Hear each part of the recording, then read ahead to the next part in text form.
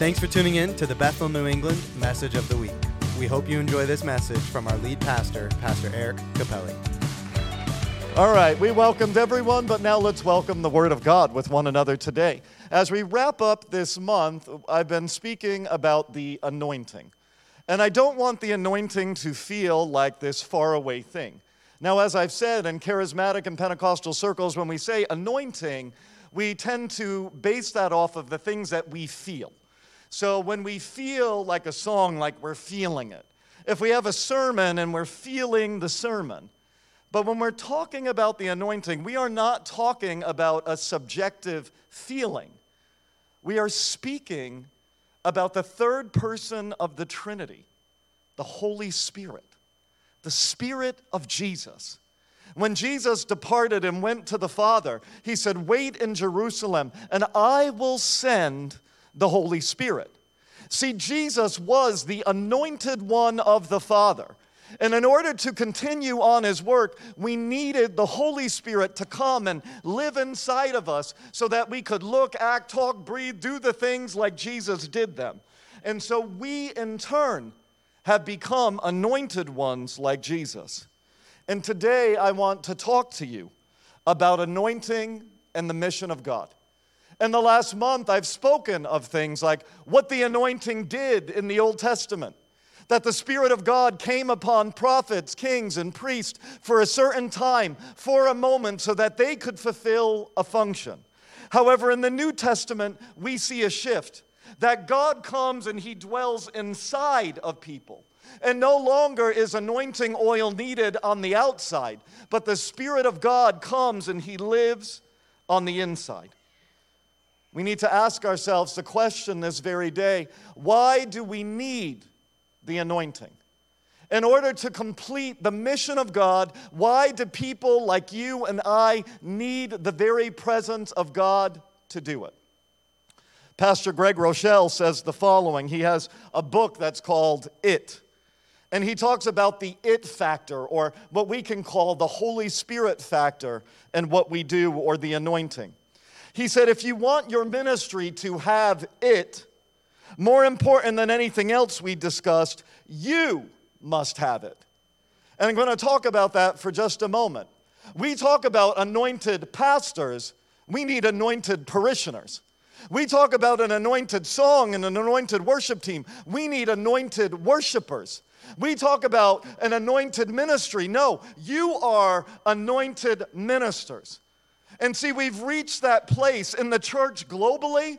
We've reached that place here in New England. Church can no longer be a platform thing. It needs to be people who know how to live in the presence of God. That is how we have it. Why? Because when the presence of God has filtered through our hearts, the rare combination of passion, integrity, focus, faith, expectation, drive, hunger, and God's anointing, God tends to infuse your ministry with it. He blesses your work. People are changed. Leaders grow. Resources flow. The ministry tends to take on a life of its own. See, the church is not just an organization. The church is not just only the assembling of a group of people with one another. The church is the living, breathing presence of God flowing through his people. And I need to tell you this morning, we need his presence. We need his presence. And there's a hunger, there's a passion, there's a desire in my heart that we become more and more the people that seek the presence of God in everything we say and in everything we do. Why? Because we need him and the world around us needs him. The Jesus of the Gospels needs to come alive in and through us. And you and I, we should settle for nothing less than that he is moving, working, and doing the things that only he can do. Let's pray. Jesus, we thank you this morning. We thank you for the very presence of your Holy Spirit. We thank you not only that you functioned under the very presence of the Holy Spirit, but you willfully and gladly imparted your Spirit into your church. And to each and every person that is here and watching online, it is your desire that each and every one of us be filled to overflowing. Lord, we need you. We desperately need you. We ask you this in Jesus' name. Amen. If you have your Bibles, in just a moment, we're going to look in Genesis chapter 2. However, I want to talk to you about something that I briefly referred to in a sermon this month, about the original anointing, what I call the creation anointing. When God formed humanity, when he formed Adam, the very first person, God made Adam in his image.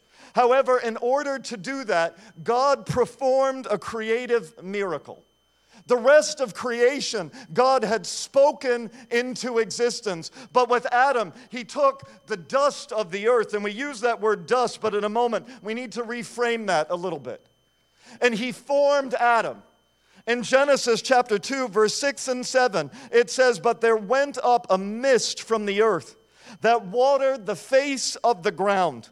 And the Lord God formed man of the dust of the ground and breathed into his nostrils the breath of life, and the man became a soul." Here in the scripture, we see the very first anointing taking place. The anointing of water and spirit. As water kind of seeds or gets the ground prepared. And even though the word dust is used, it is that word ground, like muddy ground. And God begins to take almost the pastiness of the earth, like a potter forming a piece of clay. And God takes that human being from the dust of the earth that is watered, and he breathes the very breath of life into him. And that life is that spirit-giving life. That life that was breathed out on Adam in creation was breathed upon Jesus after he was crucified and he lay in a grave for 3 days. It was that life, that breath of God that brought him back to life again.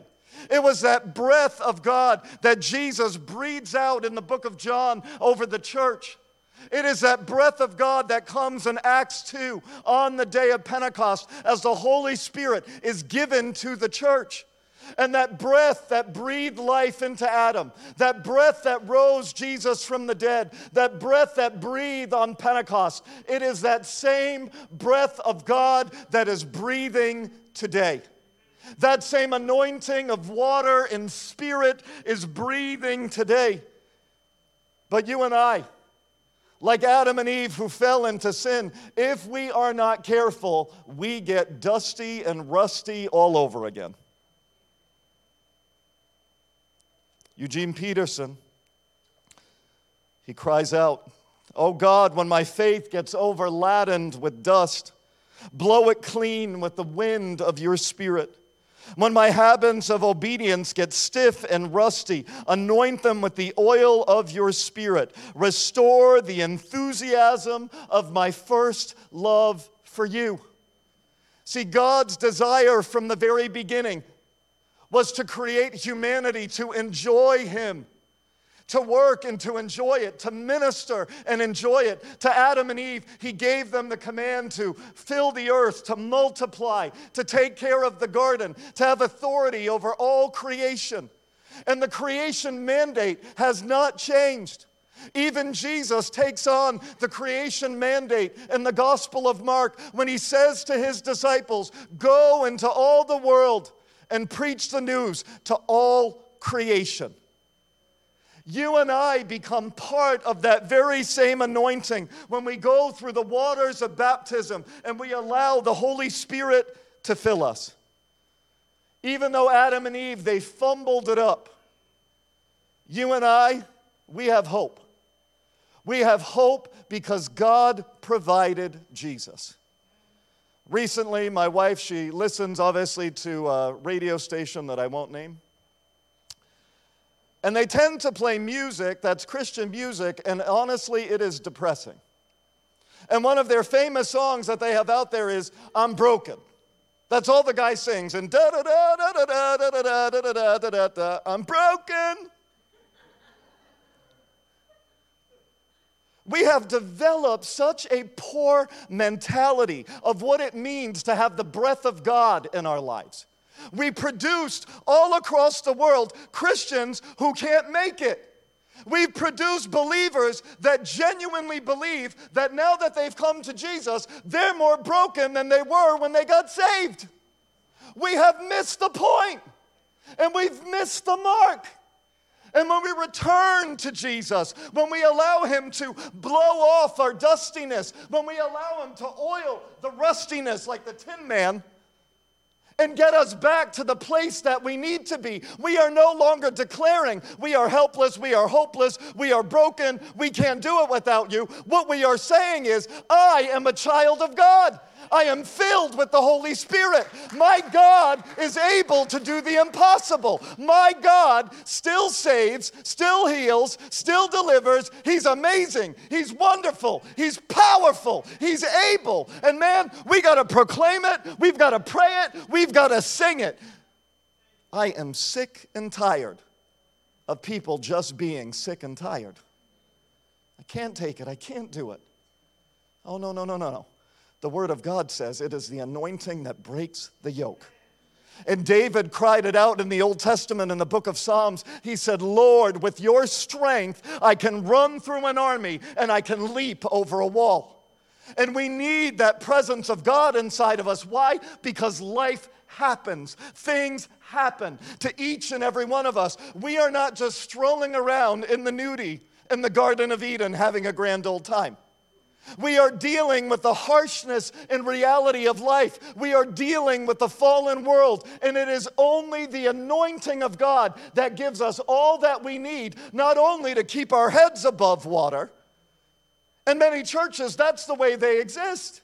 That's the way most believers exist. We're just keeping our head above the water. No, God did not give the Holy Spirit so that I could just keep my head above the water. God did not just give his Holy Spirit so the church could keep its head above the water. God gave the anointing so that we could walk on water.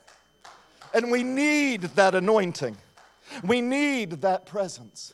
And Jesus, when he came in human form, he showed us what that real anointing, what I'm calling today that second anointing, what that looked like, because Jesus was the anointed one.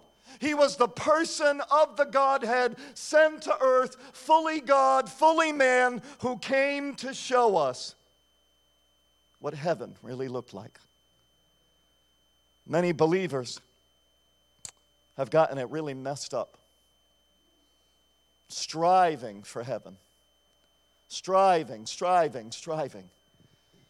There's something pastorally that I always correct, and I'm going to correct it again. You've heard me say it, but as much as I say it, I feel like it's not clicking. And you know how I get? I don't want to get impatient. I want to help you. But many Christians say the following: oh, God's not moving. Oh, there's no revival. I say, ooh. I've got a lovely screwdriver here. I have an outlet there. If I were to take off this part of the screwdriver and take my shoes off and take the piece of metal and stick it in that socket, what would happen? Is there electricity flowing through that outlet? Do any of you want to dare to try if I remove the handle and you take off your shoes? Any volunteers today? Would you ever question if there's electricity there? Would you question that for a moment? Come on, anyone?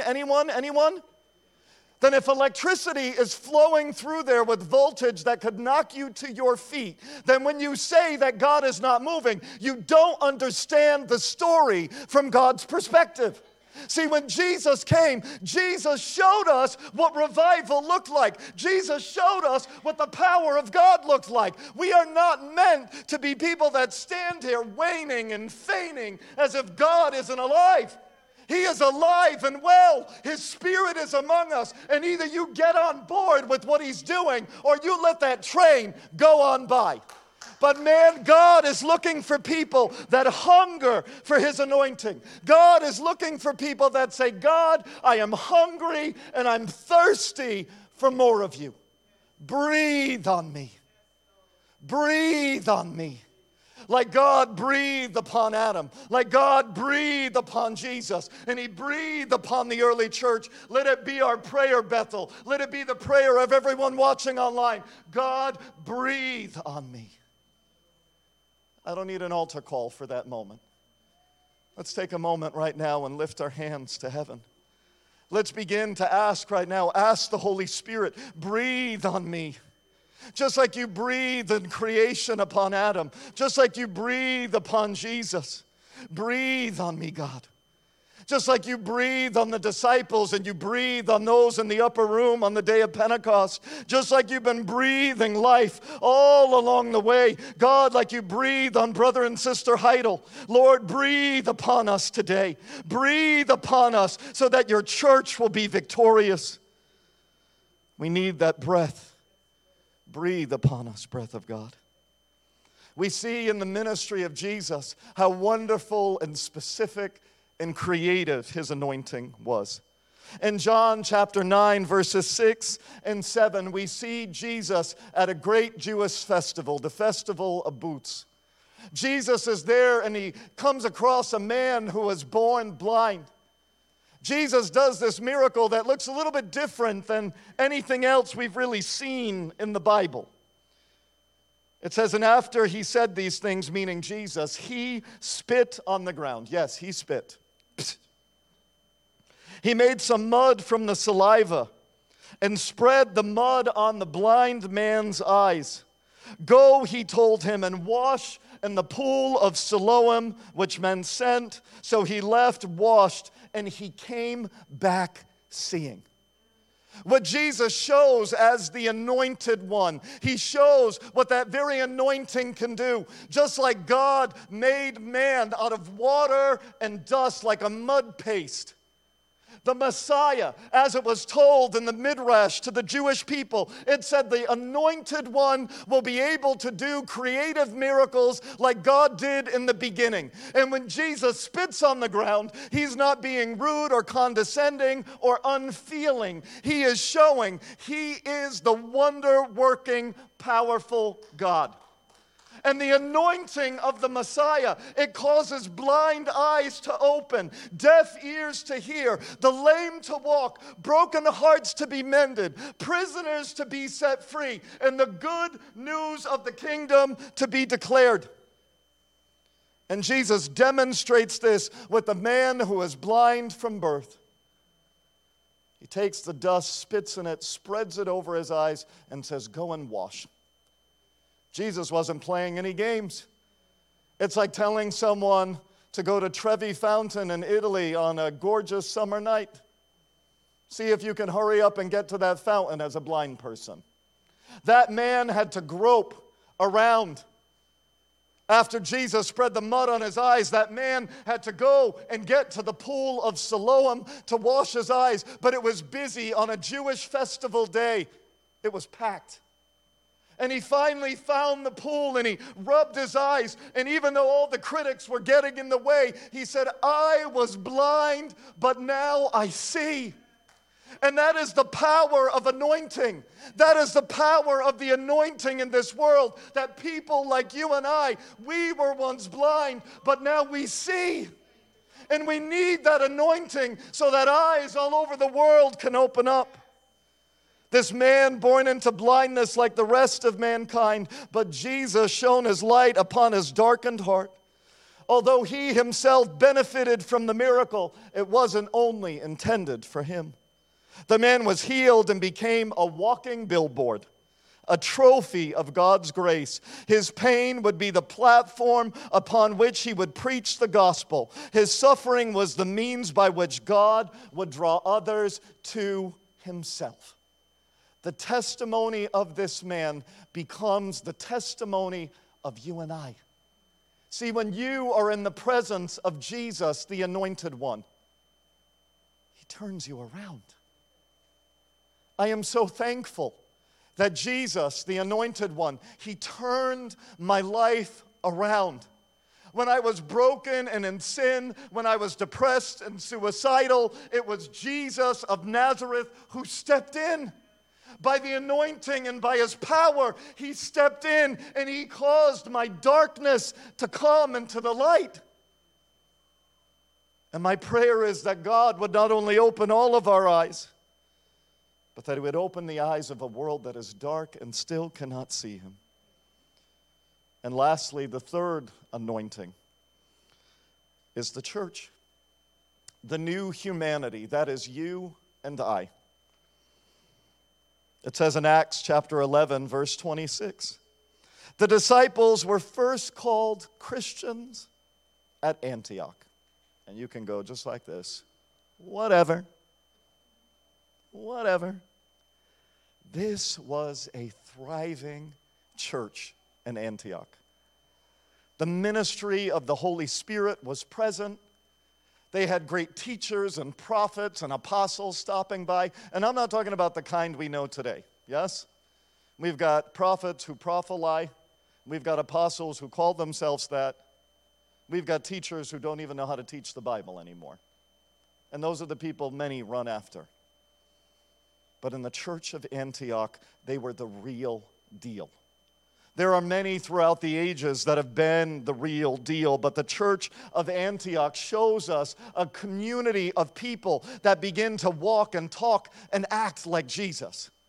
People are being sent out on mission as the power of God floods and fills the church, and the people are equipped for the work of the ministry. And then they go out and they begin to reach the Roman Empire for Jesus because of what God is doing in their church. That anointing that was upon the church at Antioch, on the believers that were gathered there, we need that same anointing all over again. Originally, these people were called not necessarily Christians. They were called people of the way, like a bunch of hippies. Peace. Like a bunch of pot-smoking crazy people. People of the way. They were known as people that were different, a subsect of Judaism. People thought that we're a little cult. But all of a sudden, distinguishing markers began to come into this community because they weren't hiding themselves behind closed doors. They were not trying to be a social club full of rituals. As the scripture shows us, even though they were called almost like little mini anointed ones, because that's what Christian means, almost like little itty bitty anointed one, little Jesus. But why were they called that? Well, because Peter, when he was walking around the street, when the sun would hit him and cast his shadow, people were getting healed. When our buddy Paul shows up at the church in Antioch, he all of a sudden begins to give out handkerchiefs and articles of clothing. And just by giving them out, people are healed. And no one had to pay $9.99 or give $500 to get healed. If you don't know what that is, I'm a little bit sarcastic about some charismatic practices. They were called Christians because they began to do the things that Jesus did. In James chapter 5, verse 14, we see this fleshed out in the life of a local church. We're not talking about hotshots like Peter and Paul. We are talking about the normal, everyday people that go to work like most of you in this room. And it says, as anyone among you is sick, he should call for the elders of the church, and they are to pray over him, anointing him with oil in the name of the Lord. And this is the only time in the New Testament where you see oil being used again. In the Old Testament, oil was for prophets, kings, and priests. In the New Testament, this oil is a representation of the water and the Spirit that flowed to anoint the children of God to do the work of Jesus. And so when people are sick, in order to drive out the destructive work of sickness, the work of darkness and the enemy, every time they are anointed, they are reminded of the power of the Spirit and the power of a God who not only creates, but restores his creation. And he says, call the elders. And after this section is read, it begins to talk about us being normal, everyday people. You and I, normal, everyday people. Hey, Joe, Schmo, Fancy Nancy? Loosey Goosey? Two-time and Timmy? Vicente liked that one. You and I are normal, everyday people. And the text says these normal, everyday people are the ones that you call to your house because of the power of the anointing of Jesus that rests upon the church. And he says their prayers are prayers just like ordinary people. And then the Bible draws back to the Old Testament, to Elijah. And it says Elijah was just a man, and he prayed that it would not rain, and it didn't. And then Elijah prayed that it would rain, and it did. And when we look at Elijah, we see a powerful man of the Spirit, undeniably anointed. The dude is so anointed, do you know he's still alive to this day? God just took him up to heaven. But the Bible says he was just an ordinary man. And that's what the anointing does to ordinary people like you and I. It makes our prayers powerful. Just like Elijah's prayers were powerful. And the Bible says the fervent prayers of a righteous person avail much. Meaning that when you pray, God works. He works. And when you believe that, it shakes and it does something. On Wednesday night, October the 4th at 6:30, we are gathering here as Bethel, New England, with two other Assemblies of God churches. They're both about 12 minutes from us in different directions. The Assemblies of God Church in Southington, the Assemblies of God Church in New Britain, we're gathering together. And as believers, just like Elijah, we're going to pray. And we're going to believe that the anointing of God is going to flow through our people. It's going to flow through the region. And guess what? We're not going to settle for anything but that. His presence must flow. E.M. Bounds words it so nicely. He says, what the church needs today is not more machinery or better. Not new organizations or more and novel methods. God's not a God of gimmicks. But men from whom the Holy Ghost can use men of prayer. Men mighty in prayer. The Holy Ghost does not flow through methods, but through men. He does not come on machinery, but upon men. He does not anoint plans, but men and men of prayer. And this applies to the ladies too. Forgive our buddy E.M. God is looking for a few good women and a few good men that say, God, I am sick and tired of going through the motions of the systems and the things that we've created. I just want you. I just want your presence moving through my life. The Moravians, a bunch of immigrants that were housed by a count, they just wanted the presence of God. Spurned a missions movement that touched the world. The Methodists, they just wanted the presence of God, and the fires of God began to move again, and people were reached. The early Pentecostals, they just wanted the anointing of God to touch the world. Church, we need the anointing again. We need that breath of God to breathe upon us. And instead of running away, shying away when it doesn't go the way we want or happen the way we think it needs to happen, or if we tried once and it didn't happen the way we liked it, do not give up. When people run or search after God, oftentimes with a bad mentality, they think, oh, God is a meanie. I prayed and it didn't happen the way that I wanted it to. I asked God if I could meet with him. I asked God if he could touch me. He did not. And they treat God as if he is hiding himself away. But God is just playing hide and seek.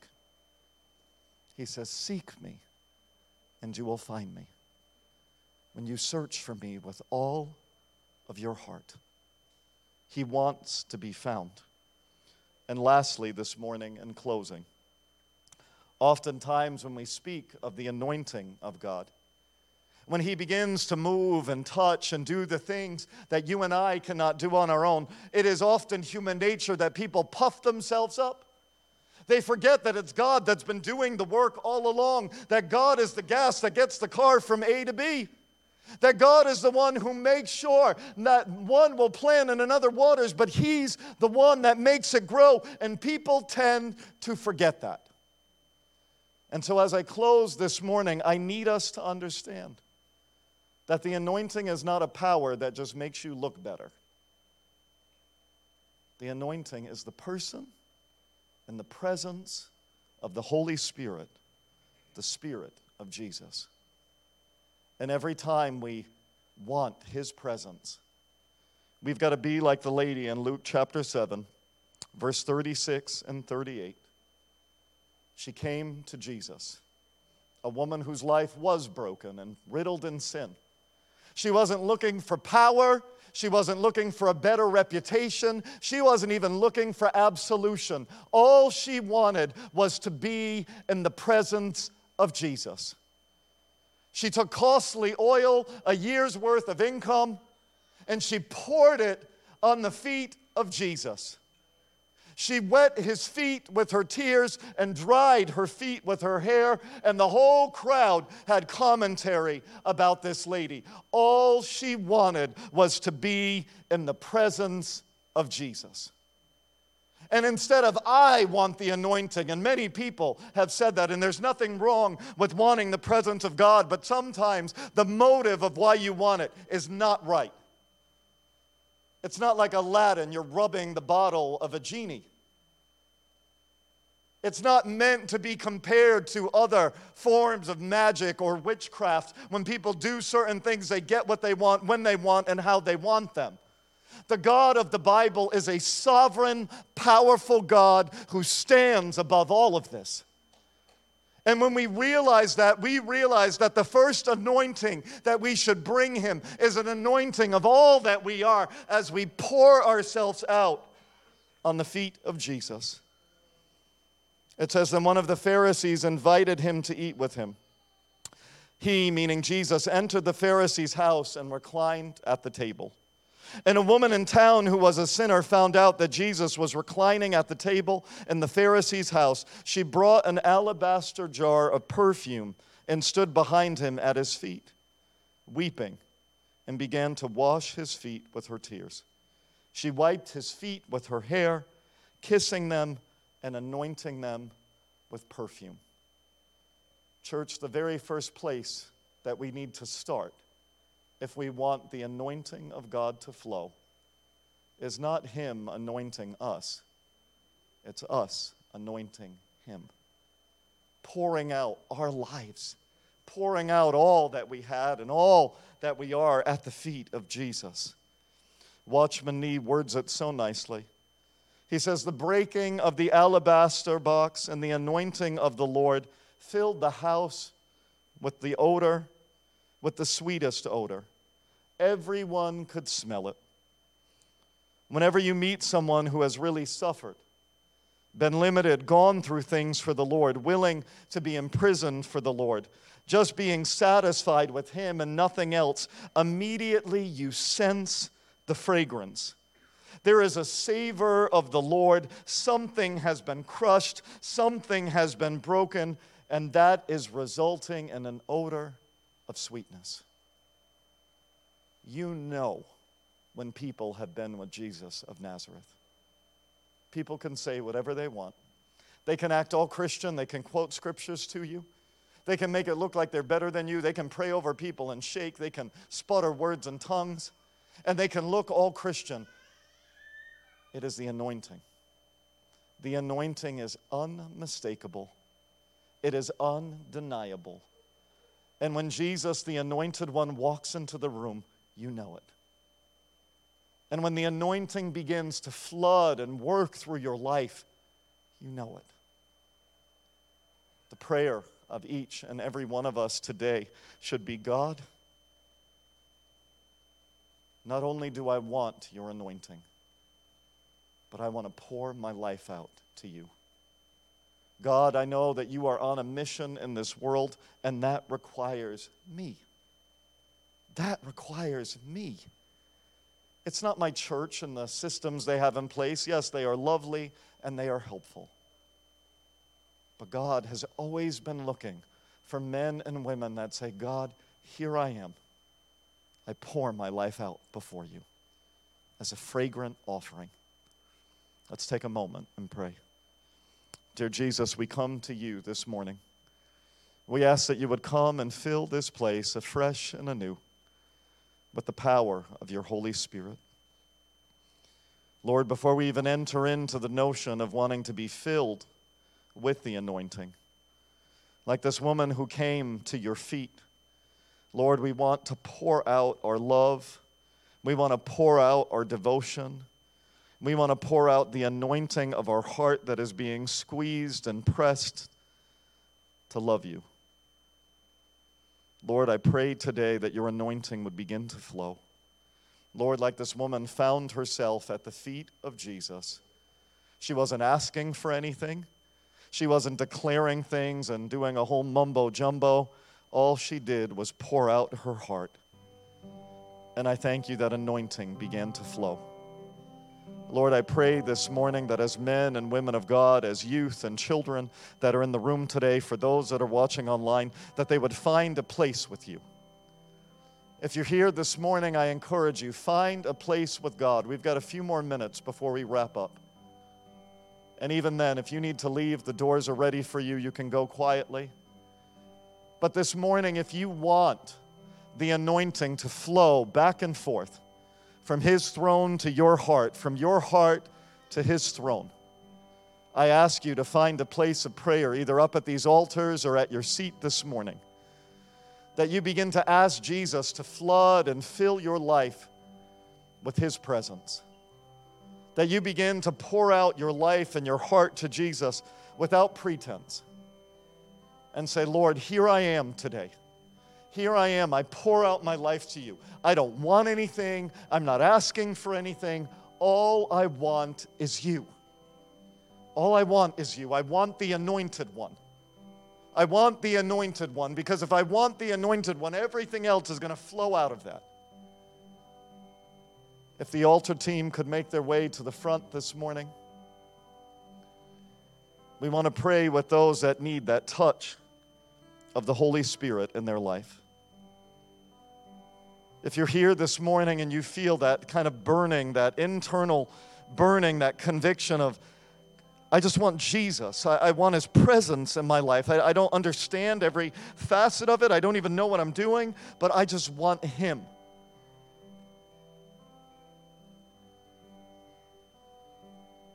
I ask you to come this morning. Come from wherever you're seated and begin to ask the Lord and ask these people that are here to pray for you. I want the anointing. I want the anointing. I want that touch of God upon my life. I want that touch of God like I've never known it before.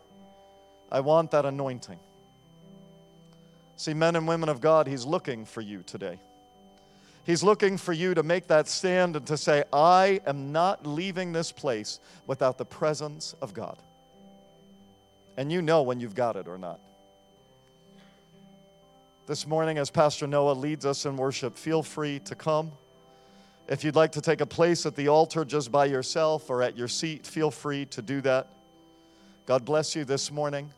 Please keep in mind that if you're leaving today, please do that quietly. I'd kindly like to ask our usher, just make sure those doors stay closed so the sound doesn't interrupt people in here. God bless you. Have a beautiful week.